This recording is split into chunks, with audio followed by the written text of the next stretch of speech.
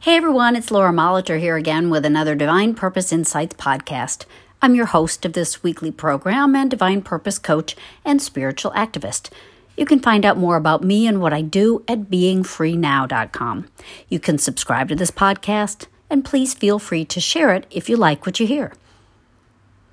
As the world or parts of it start to open up again, maybe a little tentatively, I've been thinking about the idea of opening up ourselves.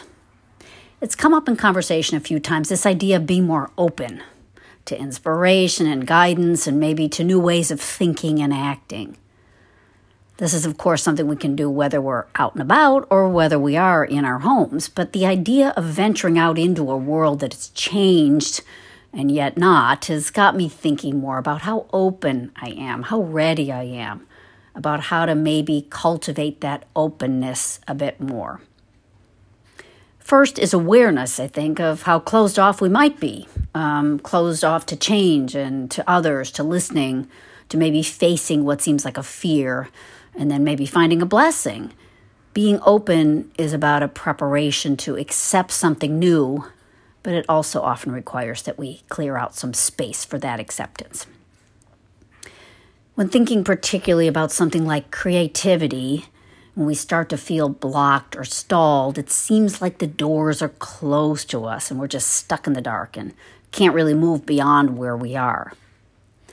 But as we release those limits and that judgment, and even as we leave the space of worry for a break, for even a change of scenery or a change of habits, we discover more room in our thought to receive a new view and new ideas.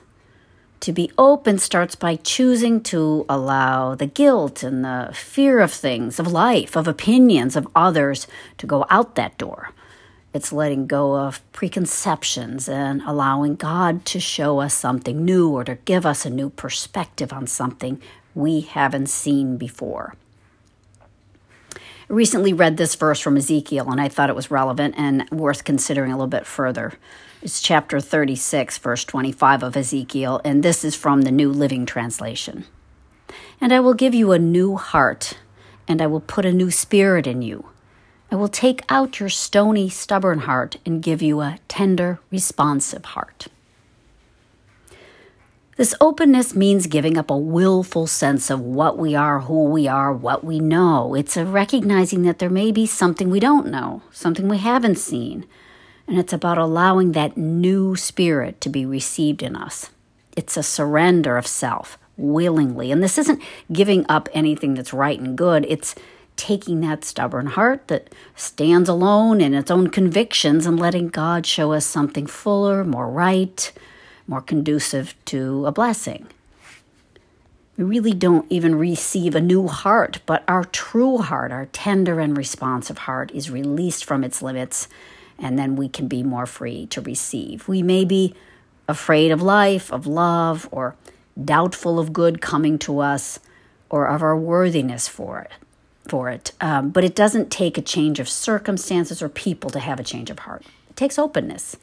And we're more open as we recognize that being open doesn't allow danger to come in. It allows life to come in. And that life is God's purpose, His intention, His design that's not limited. It's about discovery and freshness and insight and joy, and isn't about vulnerability or trouble or putting ourselves in harm's way.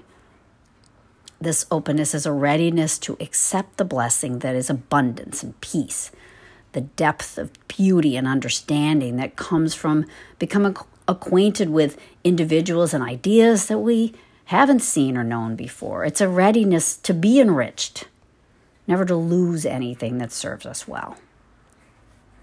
Malachi 3:10 has this thoughtful promise to consider.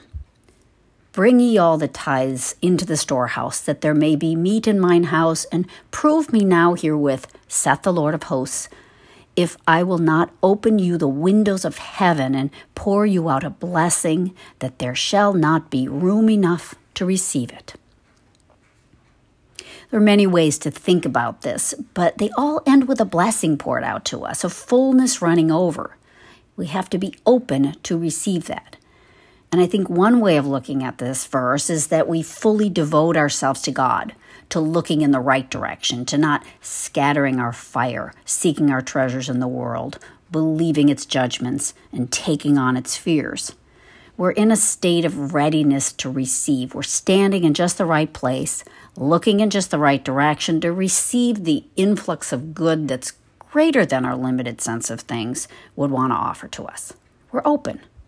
We trust that there is more to our lives than our stony hearts or our cynical minds may want to believe, and we're ready to accept that true responsive heart, to let the flow of goodness and love, no matter what we thought we knew, come on in. We're ready to be taught, willing to learn, because learning is growing, and growing means we're alive. Well, that's about all I have for now. I'm listening for more on this and trying to be more open myself, to give up the habitual ways I think about myself and others, and to make some room for a blessing to be poured in. And blessings to all of you. If you have any comments or questions or want to talk more about your divine purpose, please don't hesitate to contact me. You can reach me at lauramolitor@gmail.com. Have a great weekend, and we'll see you next week.